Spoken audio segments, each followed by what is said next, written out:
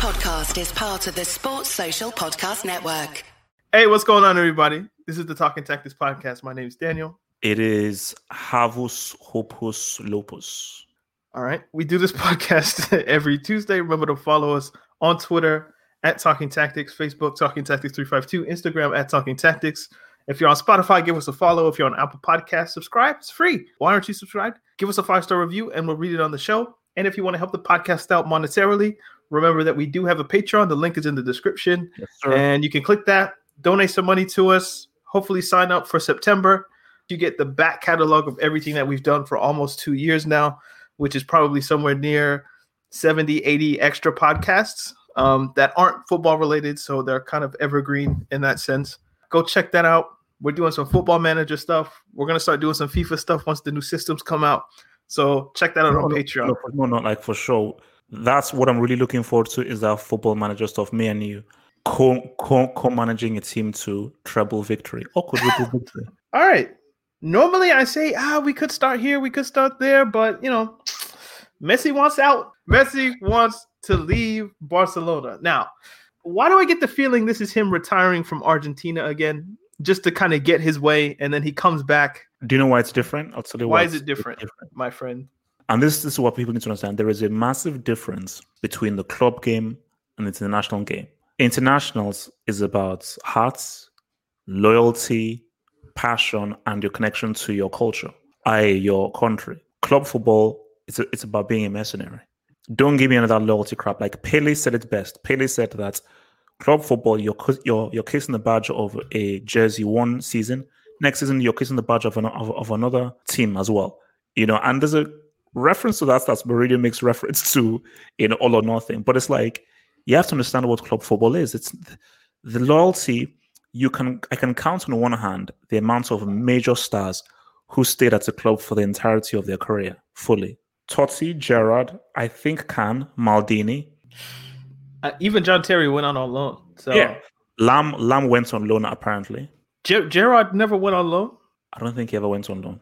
Didn't he play in MLS? Who am I thinking? There we go. He played. Did he play at MLS? I think he did. Oh my god! So no. LA Galaxy. He played at LA Galaxy for one season. So Jared has to get out. It's basically it's a very rare thing. It's extreme because what it is that club football is about business, transfer, moving teams. That's just the culture of it. And when you're a major kind of guy, teams want you. And it is very hard to remain and stay. Like, even before LA Galaxy, Gerrard could have moved to these big clubs. Early 2000s, Totti was hands down the best number 10 in the world. Especially after Euro 2000, he was easily the best number 10 in the world. So he could have moved anywhere. So it was a big, tough decision for him to say, I'm going to stay at Roma and not move to AC Milan and not move to Real Madrid, which he could easily have done in that 2002 period. The point is, Messi staying at Barcelona for a long time, especially considering he's not from Spain and he's not from Barcelona, and he's an import rather from Argentina. And that argument isn't that strong because, of course, it is. No, it's not. I'll tell you why. Because of how long he's been in Spain. I'm gonna kill you right now because your whole argument has been he's gonna stay at Barcelona until he's old, and then he's gonna do what? Go back to no. He's gonna go back to Newell's Old Boys in Argentina. That's always been your argument. Yeah. So in your mind, he was never going to be a one club man because Argentina was always on the cards for him in your mind, anyway. No. What I always said was two choices for me. I felt that if I had to choose between he retires at Barcelona or goes back to Rosario, he'll retire at Barcelona. But there's always a chance where, okay, maybe I'll just go and do the whole Rosario thing. But most people felt he's going to retire at Barcelona based on just how he's been here literally all throughout when he's actually been a player. He's been at this club. Do we think this is something he wants to do, or is this something that's been forced upon him? Meaning consequences of decisions that have happened in the past have kind of forced his hand into playing into playing this kind of get out of jail card, essentially? Or is this something that he's just kind of like what happened with Cristiano Ronaldo, where he won the Champions League, he won his 5th or 6th, whichever one it was, And he was just like, you know what? This is enough. I'm gonna go and I'm gonna start a new adventure. I kind of get the feeling that if Messi had won Barcelona the Champions League, he might have been like, this is just something that I've always wanted to do. Like, this was the end of the line. The fact that it happened with 8-2, I guess people are reading into it that, you lost so much or so badly, rather, that now you just want to leave. But I wonder if this is something that he's always been thinking about. Like 2020 was going to be my last year at Barcelona.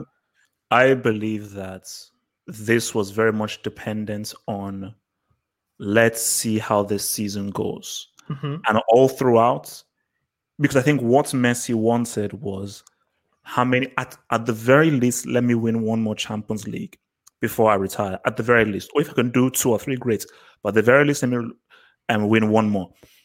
I believe that if they had won the Champions League this year, he would have been like, you know what? Yeah, let me just spend last few years here, do my thing and everything. But this is very much a thing of brand and his personal brand. Hence why this isn't about Bartomeu or so forth. Messi has weighed up both things. Mm-hmm.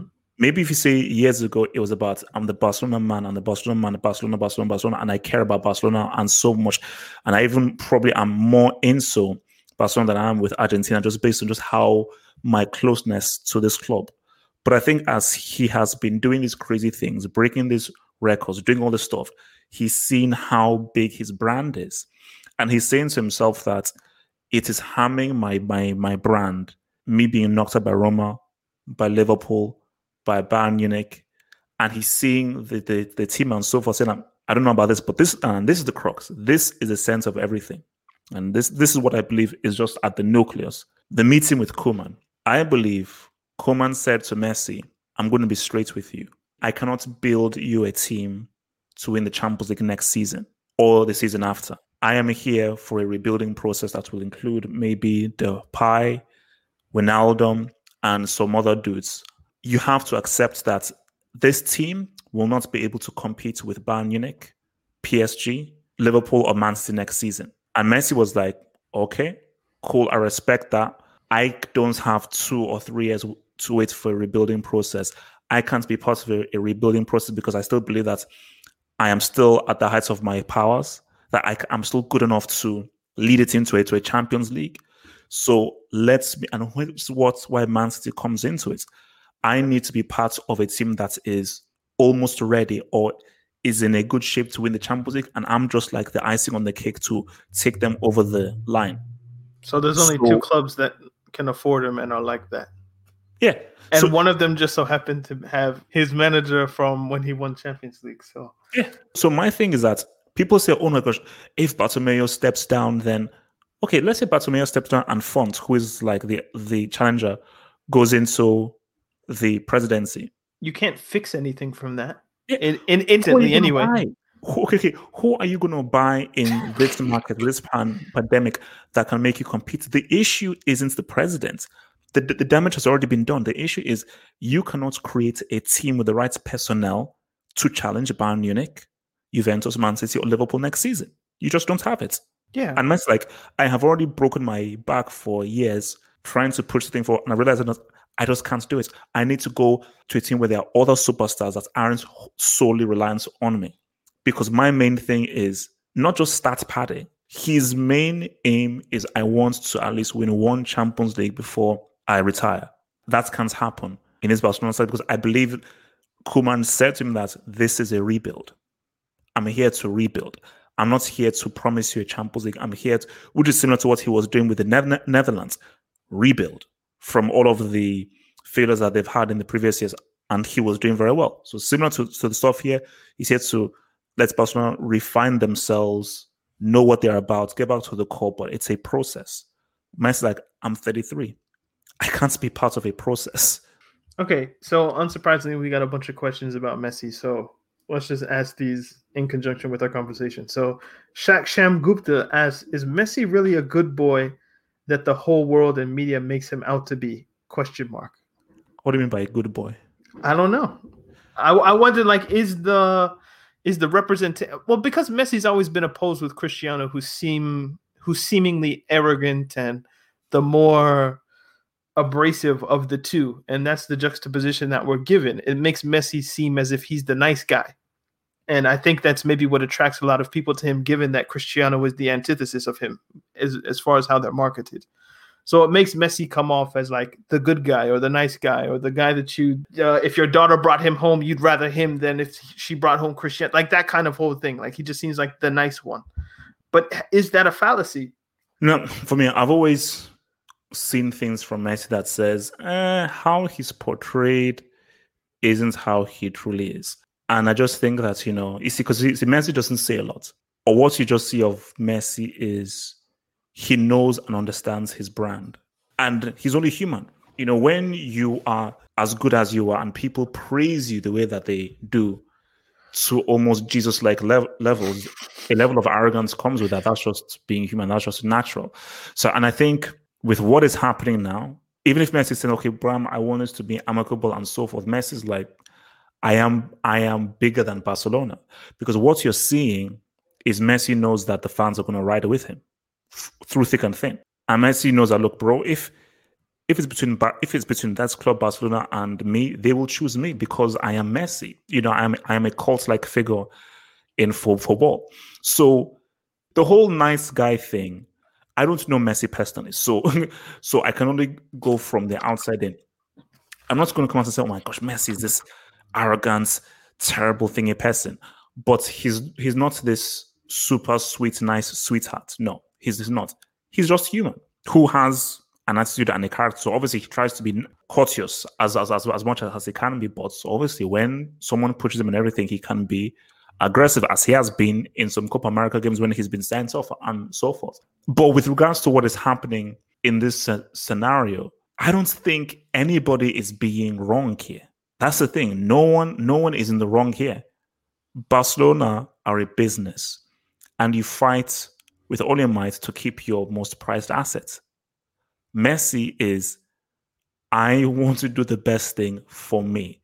I cannot be chained down to any club because it's a club for football. And if I can, whatever I can do, I can force myself out to move to whatever club I want to be if I so see fit.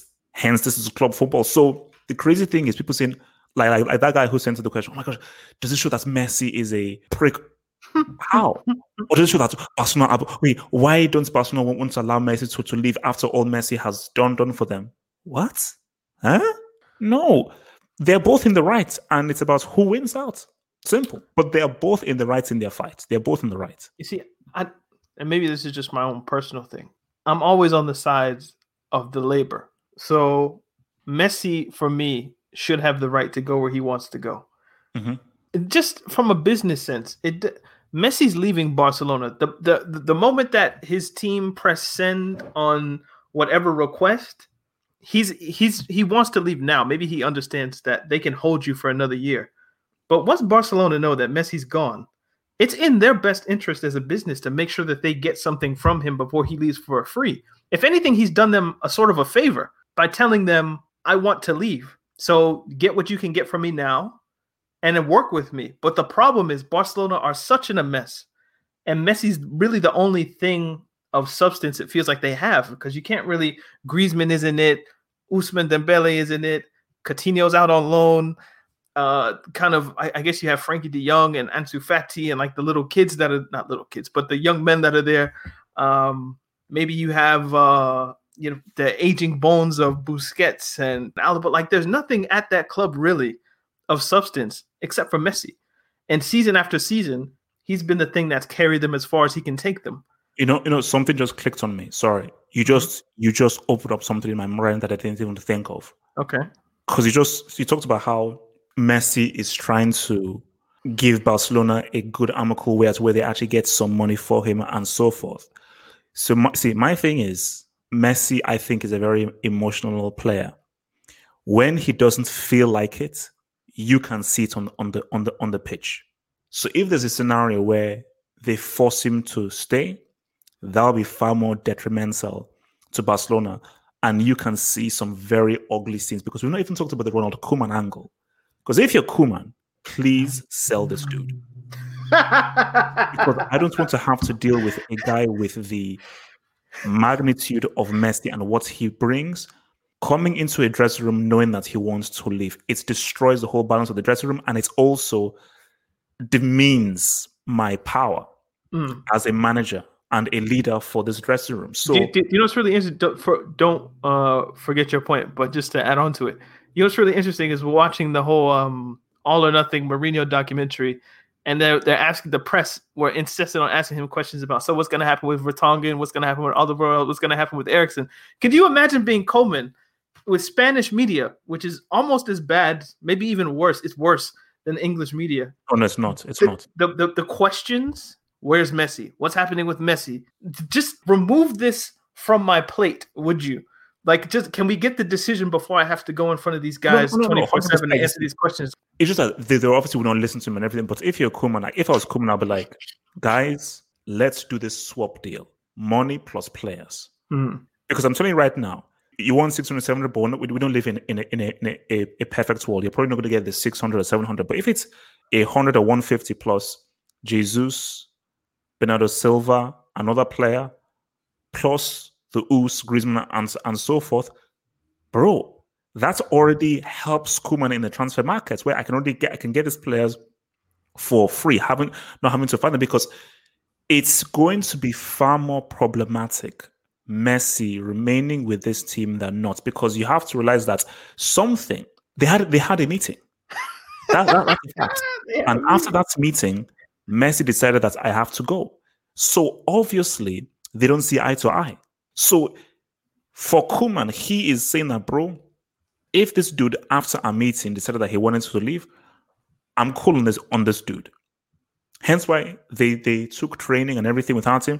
Koeman is already planning for life without Messi, and he's saying, guys, just sort this stuff out. Now, for Barcelona, you have to realize that as important as Messi is, the club must always mean more.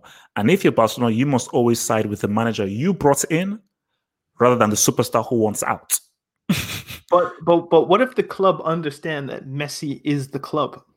That the club has been Messi for so long that if you remove this piece from it, we have no idea what's going to happen. You will fail because Man United still survived after Cristiano. For Barcelona, you have to act in the best interests for your club, the club Barcelona. 100%, yes, Messi has defined the club for the last decade. I was even doing this before, that football is 60 to 70% mental, 30% physical. If you're mentally not in there, you're not going to get the results. So, okay, fine. You've kept Messi, but he starts walking around the pitch. He gives 50% of an effort. Okay, he scores one amazing free kick one game. Other games is like, I'm not bothered, because his mind is so removed from this club, and he's like, I'm just being forced here. It could look really ugly. So what's the point in keeping Messi if you're not going to get Messi on the pitch? You know? And you're just going to just mess up the whole dynamics of the dressing room and of the club and so forth, because they're trying to get rid of Cannibal Suarez, who is Messi's best friend. 100%, you deserve to get something for Messi. What that is up in dispute, but you deserve to have something. I need you to Daniel, I need you to help me out here. I'll try. How the hell do you not ensure there is always a release clause for your star player? That should be the first thing that you do when you sign a contract. That, bro, before you even look at the contract, this is your release clause. Look, lawyer, shut up. What is the release clause of Messi? What's the release clause of Neymar? What's the release clause of Cristiano? What's the release clause of Neuer, of Lewandowski? So worst case scenario, there's a release clause. Bro, it's what I always do in Football Manager. In Football Manager, I'm like, my star player, I go to that contract tab, release clause is 1 billion. So on a rainy, dark day or something, this is what you will have to pay to get this player from him, because his play is vital. So how is there a scenario? How was there a contract where this guy could potentially leave for free? That's crazy. I'll answer that one first, and then I'll go back to where I was. If you want the player to sign the contracts, you have to give him an incentive. And sometimes those incentives go against what you would want. So, for instance, in the NBA, they have these things called no trade clauses. So LeBron has a no trade clause in his contract. Kobe famously had a no trade clause in his contract. I think there was a situation where the Lakers wanted to trade Kobe Bryant after like one of those bad seasons to the Chicago Bulls. But Kobe was like, you can't trade me unless I want to go. And there's nothing LA could have done about that, because in order for him to play for the Lakers, his contract had that clause in there. And it's like, well, if it comes to that, we'll deal with that once it comes here. But hopefully it won't reach it. And I think that's what Messi's after every season. When it gets to June 30th, you can leave for free or you can just leave the club. It will never get there in Bartomeu's mind. That's just something that it's there as a break glass in case of emergency, but there will never be an emergency so grave that will even need to come into play. So we'll give it to them and we'll get the player for however long the contract says. Because he does have a release clause. It's 700 million or whatever it is, 700 million euros. But that clause in his contract is just there, I guess, just as a security for the player, that I'm always within my right to rip this up if I want to. Like, you can't send me or make me do anything I don't want to do. It just so happens this coincides with COVID-19 and, you know, the whole June 30th end of season debate. We don't have the language of the contract with us, so we can't know exactly what it says, which seems quite important. Obviously, La Liga is going to say what it says, because you can't lose Neymar 2017, Ronaldo 2018, Messi 2020, 3 of the top 4 or 5 players in the world leave your league. Obviously, you're going to side with whatever situation keeps Messi at the club. So that's that. But I want to go back to something that you said. Messi isn't like Cristiano at United or anything like that. Messi is a Wenger character. Messi is a Ferguson character. Okay? I think he means that much to the club. It's not like he's a player. I don't know if I have a word for it, but his influence on the club is that of somebody with huge status. So when you remove Alex Ferguson from a Manchester United, you see Moyes era, Van Gaal era, Mourinho era. Yeah, it hasn't been bad, but it's never gotten anywhere close to what Sir Alex was. You remove Wenger, or at least Wenger stays too long at Arsenal. You remove him, and then you go into the whole Emery thing. Arteta looks like he's on a path to somewhere. But Messi, if you remove Messi from Barcelona, you're looking at Emery Arsenal or David Moyes. You know, I think that's a better analogy or a better characterization of what he means to that club, which makes me go back. Do you remember when we were talking about Arsene Wenger leaving 2016, 2017? And one of the arguments that I made was these owners, the Kroenkes, they've never had to pick a manager before. They've never had to do it. They signed a club, or they bought a club rather, with a manager who just always got top 4. We give him Shamak, we give him Arshavin, and we just give him all of these players, Theo Walcott, etc. He'll get us top 4. Amazing. So you just keep going back to the well, and you keep getting water from it, and you keep getting water from it, and you keep getting water from it. But eventually Wenger's powers ran dry. And now you have a management or an ownership who is just like, what do? We bought this club. We're Americans. All we know is basketball, football. Maybe even that is debatable, depending on if you ask the fans of the clubs that they own. But we've never had to hire a manager before. What do? They go out and hire Emery. Disaster. Maybe Bartomeu is kind of in that same place where we've tried Dembele. That didn't work. We tried Coutinho. That didn't work. We tried Griezmann. That hasn't worked. Everything they've shown us is that even when you do have Messi, you can't do anything.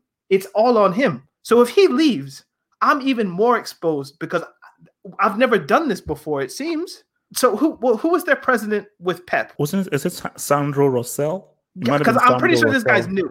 And maybe the only success he had was with MSN, if I have the calendars right. You see, this is a point I even wanted to make to counter yours. Koeman ain't David Moyes or Emery. No. What I'm saying is the impact of Messi leaving would be such an impact as Sir Alex leaving Manchester United. No, I disagree. It's different. Player and manager, it's different. Because Ferguson, specifically, even Ferguson manager, see, a manager is the guy that oversees everything. He has his hands in everything. He sees the blueprints. The player, however good the player is just one piece. Who do you give credit? The manager sees the entire building. So the impact a manager has, especially someone like an Alex Ferguson, I think is far more profound than a Messi. Okay, See, so my thing about this is that who do you give credit for the 2014-15 treble? MSN. Those are the players; they're not the manager. So how come Luis Enrique in your books doesn't get a bunch of credit for that treble? But what did I say? I said MSN. The players, not player, players. Who's the main guy? There wasn't. Of course, there was a main that's why guy. It's called MSN. Yeah, and what the first letter? What's the first initial? Oh, give me a break. Okay, MSN sounds sexier than what's SNM or N. I know. I'm playing because then I thought, well, BBC, Cristiano's the last initial, and he would have been the rookie. So, but I'm just saying, like you can't have it both ways. Just you specifically, Double H. You can't tell me that the manager's very important, or even over a player like Messi. But then, whenever the conversation's been broached about Luis Enrique's trouble, it's like, he had the greatest front three of all time. He didn't really do that much. Which one is it? No. But let's stay on topic. You are saying I'm fully on topic. No. But you're saying that Messi leaving would be the same impact as Fergie leaving. No. I'm saying, well, yeah, I guess I am saying that, but not as a manager. I'm just saying that level of influence over a club. I think Messi is at that place. No. For me, put it this way: 1,000%. Of course, they're going to feel the effects because the goals and assists that he provides every season is profound, is huge. But with the right manager, with the players on the spot or the manager, they could be much more of an enhancement. Because see, this is about football psychology. With Messi there, Griezmann knows that, all right, I defer to him. So whenever you look at Barcelona play, those players are like, okay, give the ball to Messi. I think let's give the ball to Messi. Once you now take Messi, Griezmann is now much more important.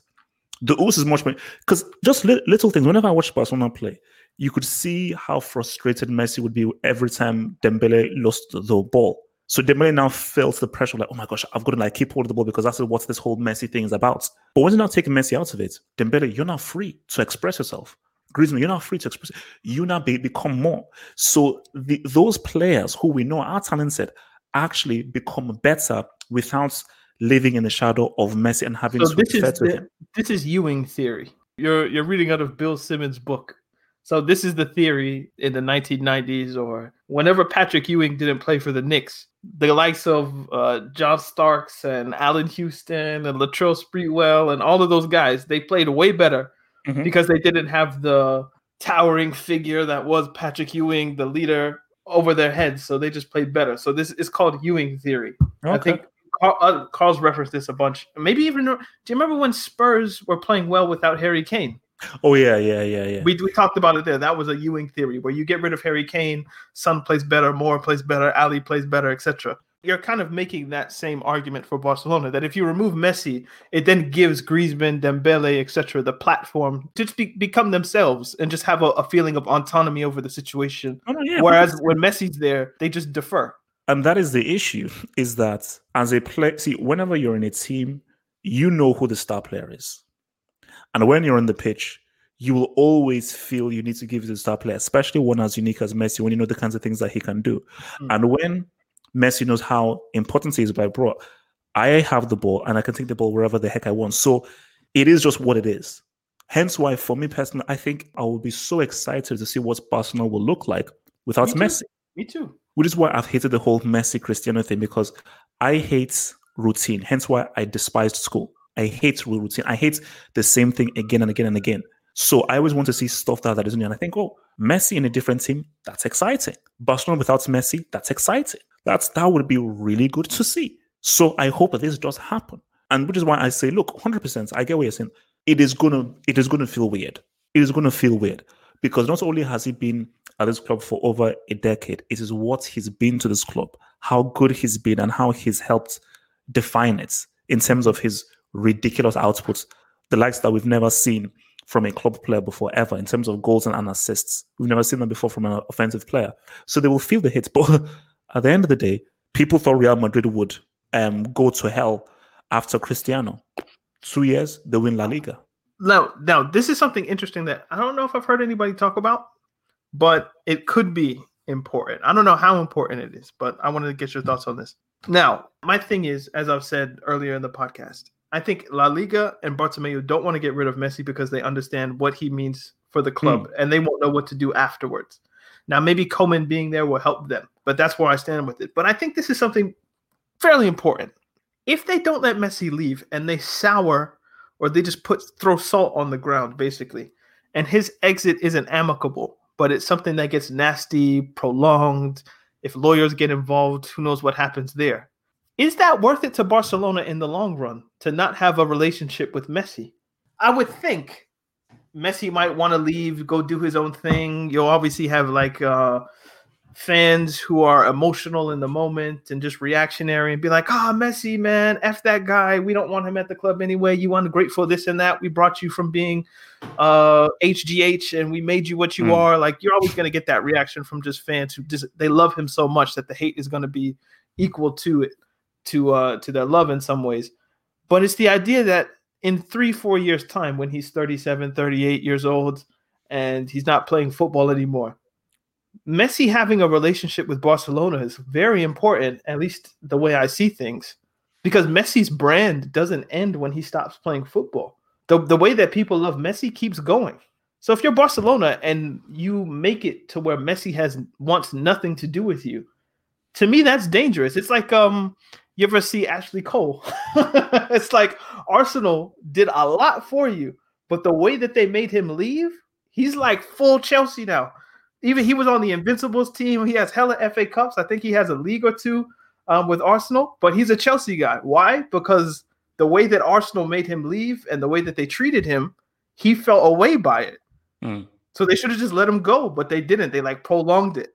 So I'm thinking, is it in Barcelona's best interest to make this nasty?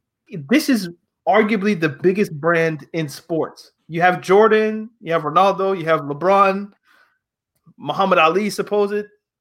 Messi's like top 5. He's in there. You want a connection to that after he's done. The way that, Jordan has his brand. I look at it almost like Jordan has no connection to the Bulls. He wanted some power with the club, but they wouldn't give it to him. So he went to Washington. Now he's with Charlotte. Chicago must look at that and think, you are our guy. You did everything here. You're the most important guy in the city. But he has really no relationship, it seems, on the outside with Chicago, which is a shame. It's like a travesty. He should be owning the Bulls or have a stake in the Bulls, but instead he's in Charlotte or he was in Washington. Imagine Messi goes to Manchester City and then to New York City FC, and you find him more along the city sports group or something like that, rather than no. It's the same exact thing that happened with Vieira. Right. Because Vieira became like, I think he was coach of the youth team at Man City. I say, wait a minute, how the heck is Vieira not like a main man at Arsenal? The captain of the Invincibles, all he did, but Arsenal just didn't ingratiate themselves to him, and then City just like, how the heck is Vieira coaching Man City youth? For me, I don't think the long-term risk pans out for Barcelona if they make this nasty and they make him go to court. It has to go to the court for arbitration of sport, and they make him sit. He's already not going to training. He doesn't want to take the COVID-19 test. Which is why the meeting on Wednesday is very key, because I think they're not playing chess, Double H. Basically, the meeting on Wednesday is key, because that is where his father's going to meet, and Messi's father's going to meet Bartomeu. Because I think what hasn't happened, which I find crazy, is there hasn't been a face-to-face meeting.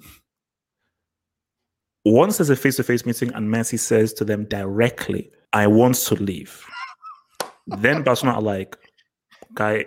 So when you have the conversation, it's like, no, I want to leave, then it goes, okay, it is what it is. So if you want to leave, all right, boom, we can we somehow convince him to stay? No, you can't. All right, we accept this. You've said this to us face-to-face, not through Twitter thing, not through hearsay. It's face-to-face. Okay, let's work out a deal that gives both of us what we want. You leave, we get something back for you. So I just think the issue is there hasn't been that face-to-face talk. And you see, in my mind, I don't know whether this is like a lawyer thing. Because see, people are saying, "Oh gosh, like, is Messi being a prick, or is he showing a lack of good character, not showing up to training, not showing up to this testing?" But maybe his lawyers have told him that, bro, don't show up to any of this stuff because this strengthens your case contractually that you're not a Barcelona player anymore. Because if you do show up, that means it gives the strength for Barcelona to try to keep hold of you contractually. So, because again, I said again that, okay, Messi, make a statement. But again, maybe his lawyer said, don't make. So maybe because I find it weird that, bro, if you make his full statements in public, however you want to, fully saying what you're about, then okay. But maybe his lawyers have said to them, no, boom, boom, boom. This is how you should proceed. Don't make any statements, don't make any stuff like that. This is how you should proceed. Boom. So, you see, I would think if this was fake, he would come out and say, nah, the media's messing up. Oh, of course, it's not fake. Of course, it's not fake. Yeah, no. I'm with Barcelona. We're gonna do which is what he did last time. Like last time when there was that leak, he came out on Instagram and said, "This is fake." Right. So the fact that there's been nothing means that this is real. Yeah. And I guess he'd probably just want to leave it there until it's all resolved. And maybe what he's trying not to do is come out and emphatically say from his own mouth, I want to leave Barcelona. Just let everything happen with lawyers and agents and whatnot. Because at the end of the day, he understands what I'm thinking in that you don't want to burn the bridge with Barcelona fans, a place that you spent so many years of your life. If you come out and say with your mouth and they hear it and see it, I want to leave Barcelona, that does something different than just reading it on Twitter. Do you know what's going to happen on Tuesday? I bet on Tuesday, Messi says, guys, this is all a joke, man. I'm actually staying. So this will render this entire podcast totally useless. Because that's what always happens on Tuesday. Okay. Now, this is something interesting that I want to get into. Suppose he goes to Man City, okay? Yeah. Suppose Pep and Messi team up. and they get knocked out by Rosenborg in the quarterfinals. What happens if they lose? Wait, lose what precisely? Lose what? The Champions League. Basically, if they don't win a Champions League in the next 2 years, is that saying, man, Messi was 33, he's over the hill, maybe we're expecting too much?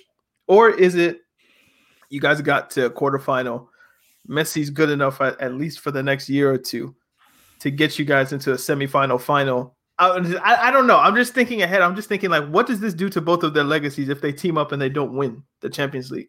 I think it will be more harmful for Pep's legacy than Messi's.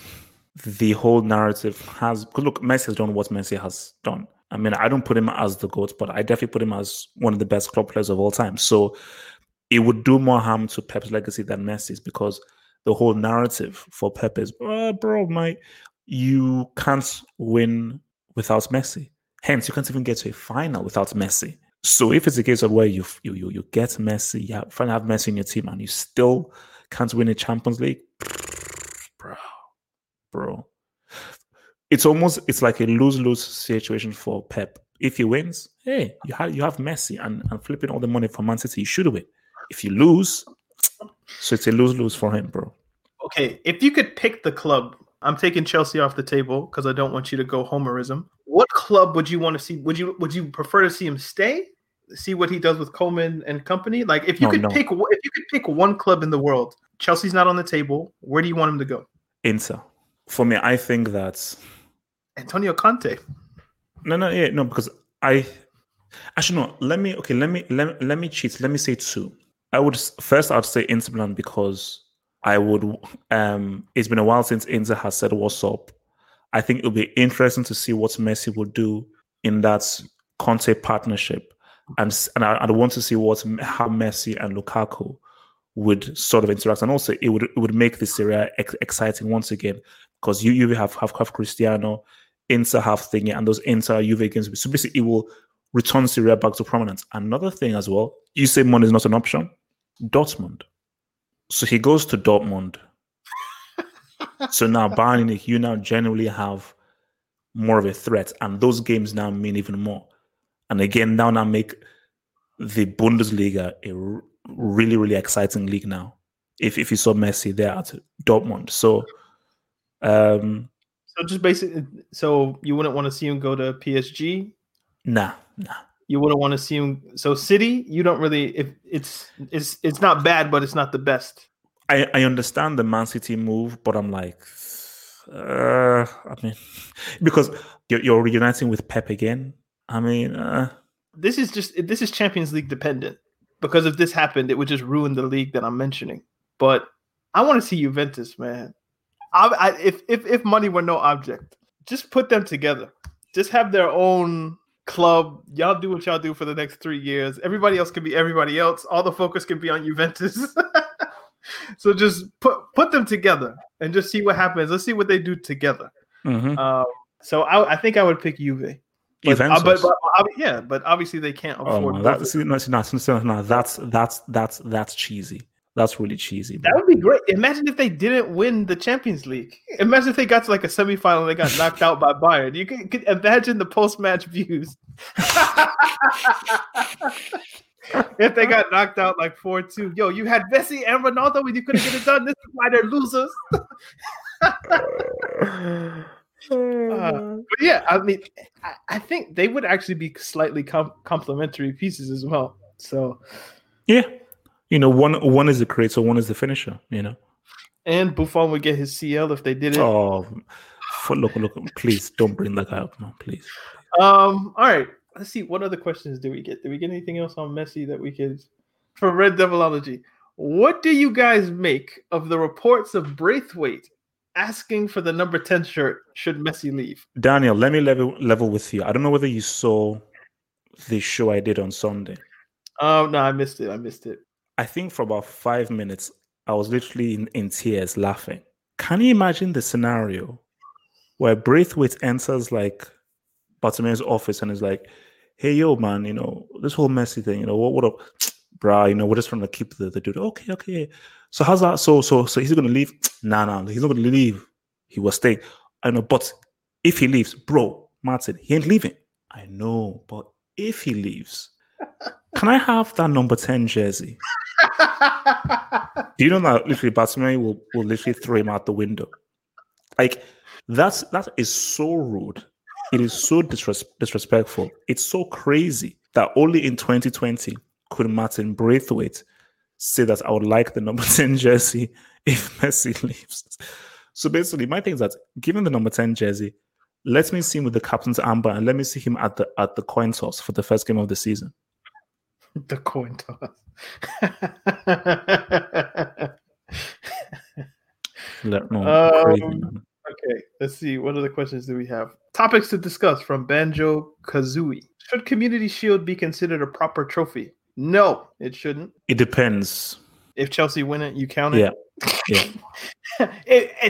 That's actually a perfect for it. If your club wins it, it counts. Yeah. If you lose it or if you're not in it, it's just... It doesn't count. Yeah, simple. Yeah. So Arsenal fans being happy that they won it, I understand. It's a piece of silverware. You get to raise it up. They drop confetti. But if you're Liverpool, it's just a preseason friendly. We were just getting our legs under us for the season. Like, it doesn't mean anything if you lose it. Should Klopp speak up more like Mourinho? If he did what FSG, Fenway Sports Group, Liverpool owners, have signed Timo Werner and Thiago from Bayern? Well, my thing is no. I don't think it would have made like really a difference, really, if he spoke up. And last question. So he put 3 questions in one tweet. If Messi leaves, rank the top 5 leagues. So let's say Messi goes to Manchester City. What would the top 5 leagues be? Making entertainment the qualifier. That way we can just answer the question without getting into like the theory of it. Well, yeah, I suppose the Premier League, I suppose. You know what? I would argue La Liga would be first, then the Premier League, Bundesliga, Serie A, because I think that Barcelona without Messi opens things up in La Liga 100%. It opens things up. And I think that league without Cristiano and Messi in there, I just think it just makes it very open. Opens things way up. Obviously, Real Madrid will obviously now be heavy favorites, but who knows what Barcelona will look like. So, I think I'd put the Premier League first, Serie A second, given the whole Inter-Juve dynamic. I think I'd go La Liga. I'd put Ligue 1. Wow. And 5th Bundesliga. In terms of just entertainment purposes, Man, know what's happening. You really have no respect for the Bundesliga, man. It is wunderbar. We know what's happening in that league. We know what's happening in Ligue 1 as well. But yeah, I just like French football. So that's my own bias. Obviously. French bias, man. All because you got like a flicking French degree. Oui. Let's see what other questions we have here. How are y'all feeling about the Thiago Silva signing, given his age, from Nguzulu Matondo? I guess I'm warming up to it. The more I think about it, the more it kind of makes sense. So most people were already there. I'm always a bit more skeptical whenever Chelsea do anything, but it's not a bad thing, especially once they signed Sarr as well. So I'm like, well, they signed Sarr. They're going to put him on loan. Silva's going to play for a season or two. By then, Sarr should be developed to a bigger degree, depending on where he gets his loan. Hopefully, they team up with they put Zuma and Silva together, and if that's the case, I think that could be a decent partnership. Mm-hmm. I don't think it's the best in the league or anything like that. It's not touching what Liverpool have, but it's a good signing. So, and I saw his wife and kids; they seem really happy to be Chelsea affiliated.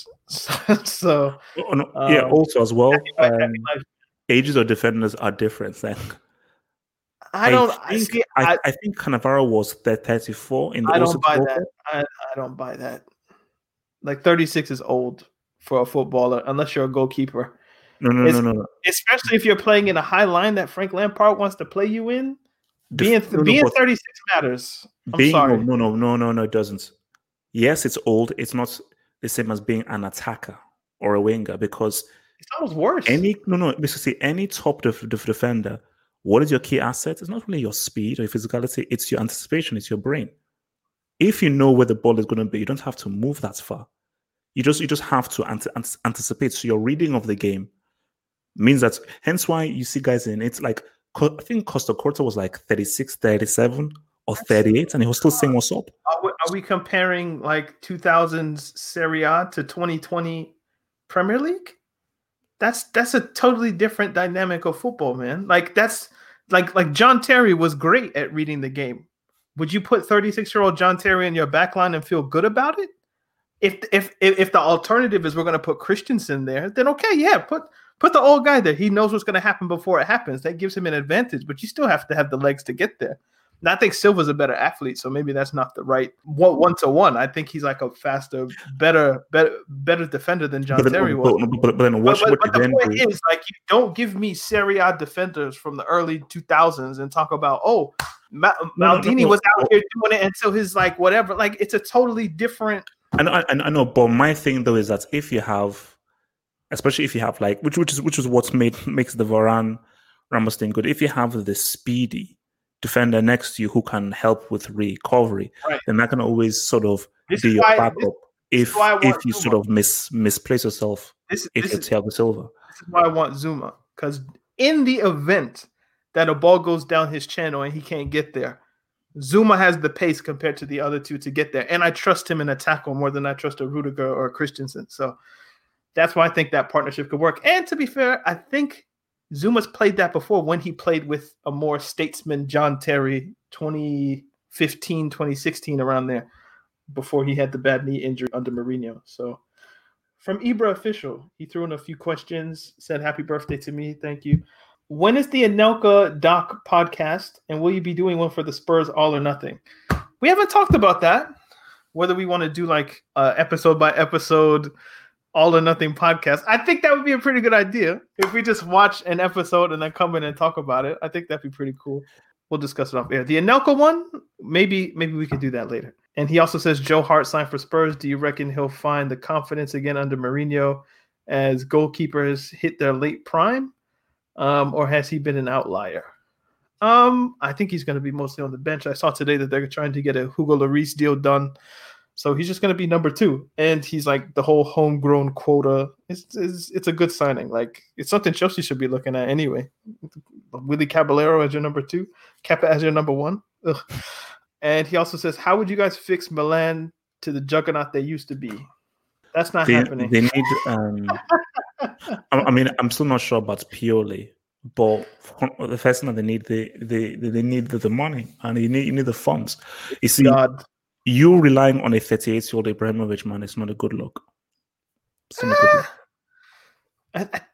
Didn't he have 10 goals in 18 games last season? I mean, the fact 38. That you need him he's 38. Is questionable, but he's not the worst 38-year-olds.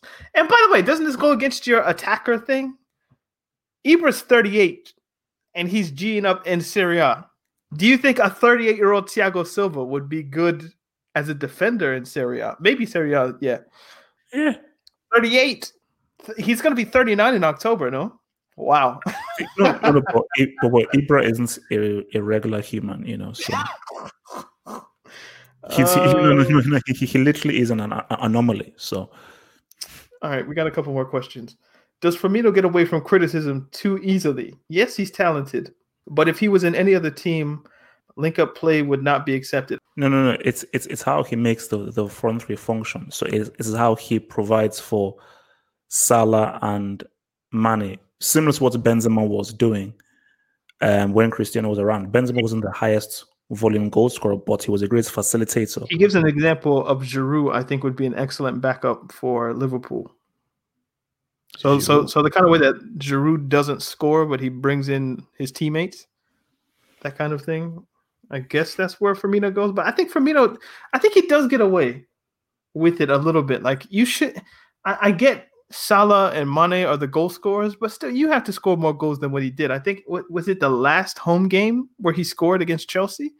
No, but my thing, not good enough. But that's why they wanted to get Timo Werner. I think that is why they've been hunting for a striker, because you want to take away the burden from Mane and Salah. But my thing is that it works. You see, which is why I see, as much as I was onto Benzema, I'm like, bro, you're the freaking striker. How are you not scoring more goals and everything? How are you getting it? But it worked because he was a great foil for Cristiano. Well, see, actually, I think the Benzema criticism kind of makes more sense because if I remember correctly, at Hoffenheim, Firmino wasn't an out-and-out striker. He was more a number 10. He was a creative midfielder, might drop into like a striker's area but advance into a striker's area every once in a while. But he wasn't the main number 9. Benzema at Lyon was a number 9, like a full striker. And a very good number 9. Good number 9. So for Firmino to be great in a false 9 role makes sense. For Benzema to transform himself into a facilitating number 9 is a bit odd. But as you say, it works on both occasions. Even Giroud, who I have enough criticisms of, he did enough. He does enough. France have World Cup medals because of it, or in part because of it. Last question that I can see. Van de Beek signing. How many signings left are United from really competing for big trophies? From at DWEX 900. I think the Van de Beek signing is interesting. When I first saw it, my first instinct was, so you're going to play Bruno, Pogba, and Van de Beek in the same midfield. How's that going to work? But then the more I thought about it, how would you put this? So one of the major problems that clubs like that aren't City and Liverpool have is they can't break down teams. So even Arsenal fans were really excited that they won the Community Shield. And, we beat Man City, then we beat Chelsea, then in the Super Cup, essentially, we beat Liverpool. So we beat, the top 3-4 clubs in England. And that shows that, we're progressing under Arteta. That's great. But a problem that you might find is what happens when you face Burnley? What happens when you face Crystal Palace? The clubs that are coming up, whether it be a Fulham or a Leeds or whatever, when they put 10 men behind the ball and then you have to beat a goalkeeper. What happens then? Do you have the quality in players in your midfield and you're attacking 3 or 4, depending on how you play? Do you have the talent or the requisite talent to break them down when you're being tough? So it's all well and good getting the points against big teams where they don't respect you enough to defend and they have their own way of playing. Basically just what happens when everything flips and the burden to score is now placed in your hands. When you sign a player like Van de Beek, when you put Van de Beek, Bruno, Pogba, that's in addition to Martial, Rashford, and who's the third member? Help me out. Daniel James. Martial, Rashford. Who's their third guy? Greenwood. But if you're playing Burnley, do you need a Matic? Do you need a Fred? Do you need a McTominay? Not really. So this just gives Solskjaer more options in his midfield against teams that in seasons past, Manchester United would struggle to break down. So the more I think about it, the more I like it. And then when you play a bigger team and you need a little bit of midfield solidity, somebody to protect the back four, and then there's more space for you to attack. Right. You can install your Matic, you can install your McTominay, have him sit, defend. Pogba will do his box-to-box thing, and Bruno can go ahead and orchestrate with the front three. So I think the signing makes a lot of sense. It improves their bench, it improves the tactical options that the manager has, and it's for a decent price. When I watched the player with with Ajax, would it be 2 seasons ago where they did their Champions League run? I was slightly impressed. Obviously, De Jong stood out a bit more. Ziyech stood out a bit more. David Neres was obviously really good. Tadic stood out. But yeah, he was in that mix. No. Van de Beek was one of the guys that impressed me a lot, man. Was it Chelsea this season where they played in that crazy game where they had 2 players sent off? Oh yeah. And I thought Van de Beek he played very well. So yeah, it's a good signing. Yeah, I think United got a little bit of a steal there, especially for the money. And then when you look at, they want to sell Grealish for X amount and Declan Rice for this amount, and all the English midfielders are apparently like the best in the world if you look at the money that they're going for. James Maddison for X amount of money. It's just like, yo, if you can get Van de Beek for under 40 million euros or whatever it was, like, more power to you. So it's a good signing. To challenge for the title is good. I still feel that United are still some way away from Liverpool and Man City. Now, this is with or without Messi. I still think Liverpool and City are just there's still a sizable gap. Now, Chelsea, we don't know. Chelsea, we just don't know. Because Chelsea that's the loose cannon where who knows what. Because if these signings break it up, yeah. But if these signings all come in and gelling, who knows? So the thing that for United is that they don't have like 3-4 signings. Whereas, we don't know. So if all you're saying is Van de Beek and everyone else you've already seen from last season, and it's still only being the manager, I don't really know what Gollum can. I don't know whether Gollum alone, bringing in Van de Beek, can now make up the gap between them and City and Liverpool. Oh no, they need more. They need a left back. Of course they do, man. I know we had an argument, but maybe we just had an argument for podcast sake. But the Sancho thing would be nice, obviously. But that would add something to their front three the same way it would add something to their midfield. No, you see, I don't know why they didn't close that Sancho deal. I'm like, that doesn't make sense. Like, that's the guy that you need. See, if they'd gotten Sancho, United are looking really interesting. Right, because now you have a stronger right outlet, which is what Arsenal secured with Willian. I don't know how good Willian's going to do at Arsenal. I think it's going to be good. I am very intrigued because it's funny because when I was watching the Arsenal Liverpool game, the community shield, I was like, it was so focused on get the ball to Aubameyang wide left, get the ball to Aubameyang. Like every time Arsenal had the ball, Aubameyang just go wide left and just give the ball to him. I'm like, okay. But if you now have, wait a minute, is Willian going to be on the right again? Is Willian going to be on the right again? I have no idea. No, but what I'm saying is, man, this guy can't catch a break. You see, I believe that he could play him number 10, or he could go right, because I think Arteta likes Aubameyang wide left, and he sees that as being effective. Just so they can spam outlet balls to him. You win the ball back. He's on the left. It's on your right foot. You just kick it. No. but look, how did Aubameyang score his goal in the Community Shield? Saka crossfield pass to him on the left. He cut him on his right. Scored. Yeah, but and how did he score against Chelsea? Wasn't he wide left when Azpilicueta chased him down and gave it away? Yeah. So that's their tactic, man. And was it Tierney who put the pass over? Yeah. So yeah, that's their tactic. So Pepe on the right, Willian on the left. Pepe is he's not it. He's a moments player, man. Moments player. That's okay. You need some of those sometimes. All right. One last topic that I just remembered. I watched the Women's Champions League final yesterday. Oh Lord. Do you know how crazy that is? I actually wanted to bring this up. I actually wanted to say I wanted to actually discuss this. Yeah, so I watched Wolfsburg play Lyon. Yeah, Lyon won their 5th straight Champions League. I think that's 7 Champions Leagues in the last 10. You know how you look back, all those European Cups that Real Madrid won, like 5 in a row, like, damn, like, what the hell were they doing in 1950s? And then you go look at Di Stefano and all those kinds of players. That's what Lyon are up to right now, just like total dominance of women's football. So I was just like, you know what? I can't entertain conversations with people who think it's trash, but then not do the education myself. So let me watch the 2 best teams in the world play. Guys, it's actually pretty good. Like, I enjoyed the game. Obviously, it's different from men's football.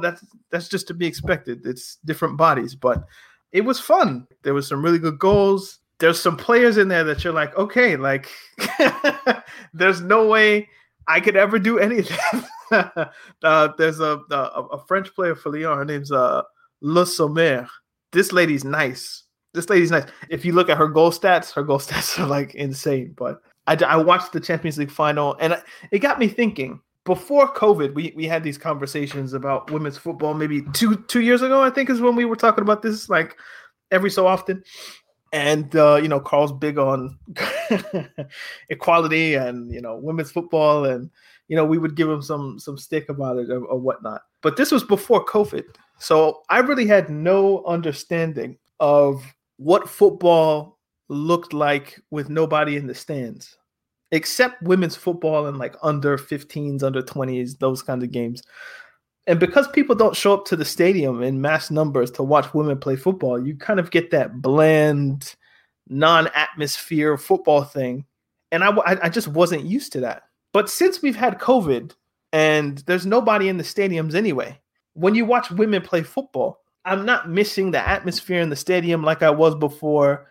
You're just watching a game on the pitch. So it's like the stakes have been kind of evened in some ways in terms of the atmospheric tension that a crowd provides, right? So I don't miss the atmosphere like I used to. And in doing that, I think I can watch women's football with a different eye or a different feeling than I did 2 years ago when I haven't been used to, 42,000, 50,000, 60,000 people in the stadium at once. So I say that to say, if you tried watching women's football again, and obviously these are the best 2 teams in the world, so it's grading on a curve almost. I'm not exactly sure what the saying would be, but like this is the best it can be, essentially. If you try it, or if you tried it rather, I don't know what it's going to look like heading forward, but yeah, I was impressed with the level of quality. 100%. I think women's football, even at the highest level, like, there are some good players, some very skilled players, and so forth. But for me, it's just not for me. I have tried to watch it, and so forth. And yeah, I've been impressed with a few players. Have you tried to watch it recently? I mean, the last time I tried it was the World Cup. I should have made you watch this game. Basically, I should have made you watch it because, again, and I'll just reiterate the point. But go ahead if you want. My thing about it is that I already know what it is. Like, I know that I'm going to see guys that are technically good, that know how to play the game. But one thing that you take for granted in the men's game is the intensity and the speed. Those are things that we just take for granted. And it's only when you watch the women's game that you say, oh yeah, I miss that sharpness and that intensity and that speed. But it's there. No, have hope. It's there. It's just relative. But biologically, men and women are... No. What I mean is, if you look at a defender like, I don't know, what would be a good example? Who's the Japanese defender? Yoshida. Yeah. If you look at Yoshida from Southampton, when he tries to run, he's not fast, okay? And then you put somebody like Raheem Sterling next to him. That dynamic of like Raheem Sterling is way faster than Yoshida. You get that in the women's game. Just you'd have a defender that would have the pace of Yoshida with somebody that would have the relative speed of a Sterling, and you would get that. Just that the times might be, it's a second slower or whatever it is, but you get the same dynamics just in different packages. So once you adjust to the timing, there's really no difference in terms of what you're watching. The only real difference is just, I don't know if a man could jump that high. I don't know if a woman's goalkeeper could make a save there. I don't know if you could hit the ball as fast or just things like that. But once you get over it, it's a good product. Is the quality the same as the quality of the Champions League final for the men? Is it the same quality? The intensity was there in terms of the ladies. Obviously, this is a big match. Is the quality the same? No. And so here's my point. My point is that I don't watch Division 2 or Division 1. Now, if I was bored and I was just there, I'll give it a watch. But my enjoyments for football, hence why I don't even need fans or a crowd. My enjoyments of football is because this is sports that I played and I've loved ever since I can remember. And this is my appreciation for seeing the very best do it at the highest level. So I'm like, man, damn, this guy, because we've all played football before, and seeing guys do it at the highest level is an amazing thing that we applaud. So me watching the women, I know that this isn't the highest level. These are not people playing the sports at the very best of their ability. It is though. It's just they're playing women's football, which is different. It's a different product. Yeah, which I don't enjoy. That's not a problem. That's my only thing is people will sit down and it'll be a noon kickoff, and you'll watch Newcastle play Burnley in some trash game. And just because it's on, but people will be like, I'm not gonna watch women play football. And these are the two best women's teams of all time. So if you're comparing, no, I'm telling you, Can I land though? Okay. So if you're comparing, are these teams as good as PSG and Bayern Munich? That's a ridiculous question to ask me. It's. I'm not saying it's like this, but if I sit down and I watch Burnley against Southampton in the Premier League, are you going to tell me that that's as good a quality of PSG Bayern? My answer is going to be no, because PSG and Bayern are the two best teams in men's football right now. Otherwise, they wouldn't have got to where they got. So obviously, everything is relative. Burnley, Southampton. I would not go out of my way to watch that game. No. Would you trash it because of the people's gender? No. But that's what it feels like, man. It's I'm not watching. I've not trashed women's football. I've just said that. I'm not saying you. I'm not saying you. I'm just saying people who have these criticisms. No. It's fair. No, but I have these criticisms. Like, I don't want. When Carla always talks about how come you don't talk about. No. See, at the end of the day, it's like this. Women's football. It is just what it is. I'm not saying it's trash or bad, but I will not find enjoyment watching it. But you can't know that unless you watch it. I've watched women's football. I have seen club games. I have seen the best teams play. I've seen the teams play. And these guys are good, but it isn't as good as what we just watched in the Champions League. It's not even close. It's like a different galaxy. Okay, wait a minute. Okay. If I gave you the option, you had to watch. You have to watch. If I give you the option of watching Lyon versus Wolfsburg, Women's Champions League final, or you have to watch Burnley against Newcastle in the Premier League, which game are you watching? I'd watch the women's game. That's all I'm saying, bro. That's all I'm asking. The key thing is this. Both of those games, I will not go out of my way to watch. That's my whole point. Now, if I was bored and I have nothing else to do, okay, fine. But I would not go out of my way to watch those games. I would go out of my way to watch that Champions League game, that's classical, Bayern against Dortmund. Because I know that, because again, my thing is that my enjoyment is I'm seeing the very best play this thing at the very highest level. So I am marveling at the very best. I agree with you. Women's football, they don't represent the very best of this sport in football. Well, they don't. So that's just the fact. No, and this framing is important. I always say this. The framing of everything is important. They represent the best of women's football. And once you know I'm signed, like for me, when I clicked play on my stream, I understood I am watching women play football. I'm not watching men play football. So this is the best that this sport can be because it's a different sport. It's women's football. It's not men's football. It's women's football. The same way when I watch women's tennis, I understand. Serena couldn't beat Djokovic. Serena couldn't beat Nadal. She can't.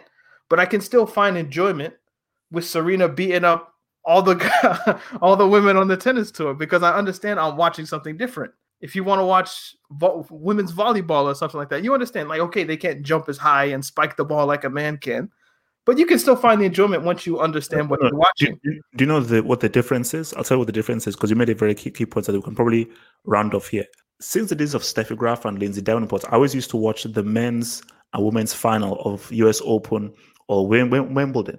Mm-hmm. And for me, I actually sort of enjoyed both the women's and the men's. But my thing is that I don't have as close an affiliation with tennis or love for it as much as I do with football, because I've been with football for so close and I feel so passionate about it. Mm-hmm. If I don't get the proper product, I find it very hard to. So your brain is spoiled, basically. It's hard for you, and I think we've had this conversation before. It's hard for you to detach 11 people on the pitch with the ball and 2 goals from looking a certain way, no matter who's playing it, whether it's under 16s, under 23s, under 23s. It's about quality. It's about quality of the product. It's about quality of the product. Define it again for me, please. Quality of the product. Like, what do you mean by quality? When you see the very best teams for men, there is a speed, intensity, sharpness, dynamism, flair, tactical discipline that they have that is far greater than the very best women. It's almost like 2 different sports. The very best women and the very best men, it is galaxies away. I don't think it's galaxies. I think that's being a bit rude. I think it's more like planets. Yes. Planets. I think it's more like planets. It's planets away. So, men are from Mars, women are from Venus. That kind of stuff. So look, man, that's my thing, man. It's like, look, women's football stuff is good. Their players who are good and everything. It's just not fun for me, and I'm not going to force myself to watch it. So for me, I didn't force myself to watch it. I'm just thinking, if I'm ever going to have a conversation about it, I need to be knowledgeable about it, and I can't just use information that I acquired 3, 4, 5 years ago. My thing is that the football is good. It shouldn't be trashed. There is definitely some good stuff, but it just doesn't compare to the men's game.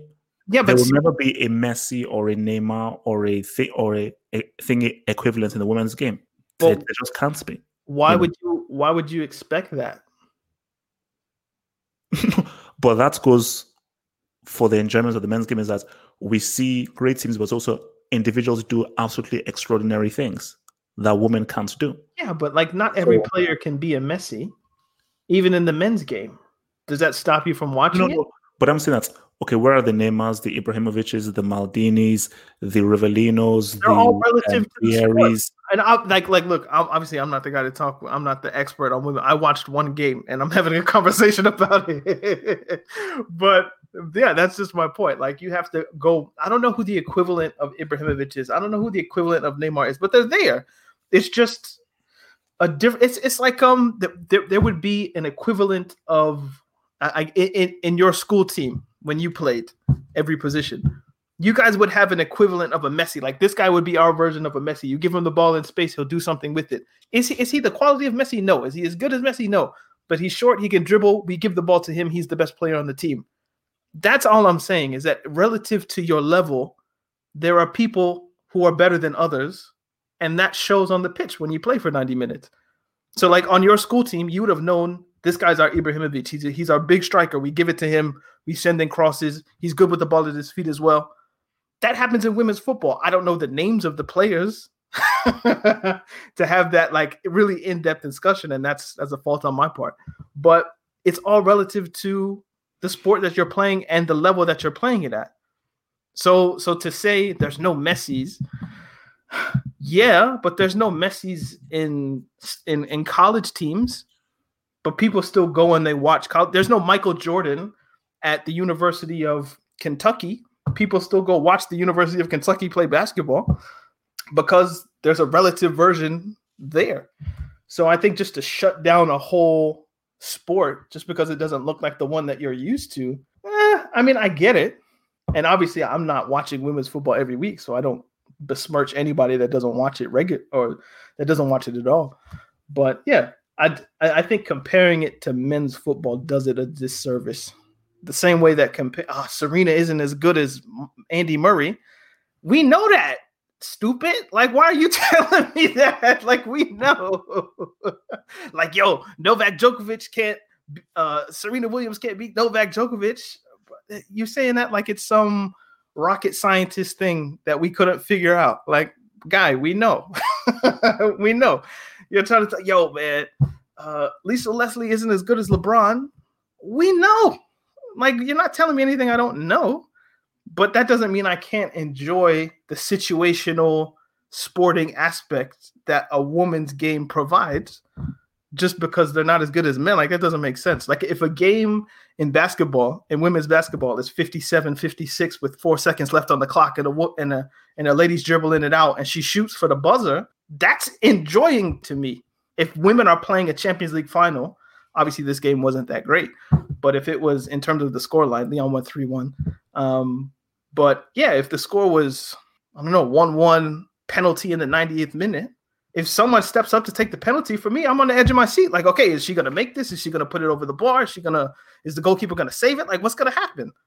So I can still find the enjoyment, even if it doesn't look in the package, meaning men's bodies, of what I'm used to. So you just have to sit and watch it and let the occasion give you the reason to watch. And that's why things like the World Cup or Euros or Champions League finals are enjoying times to watch the game. And that's the only argument I'd make.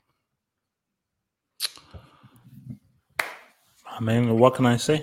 I don't think there's any argument against what I just said.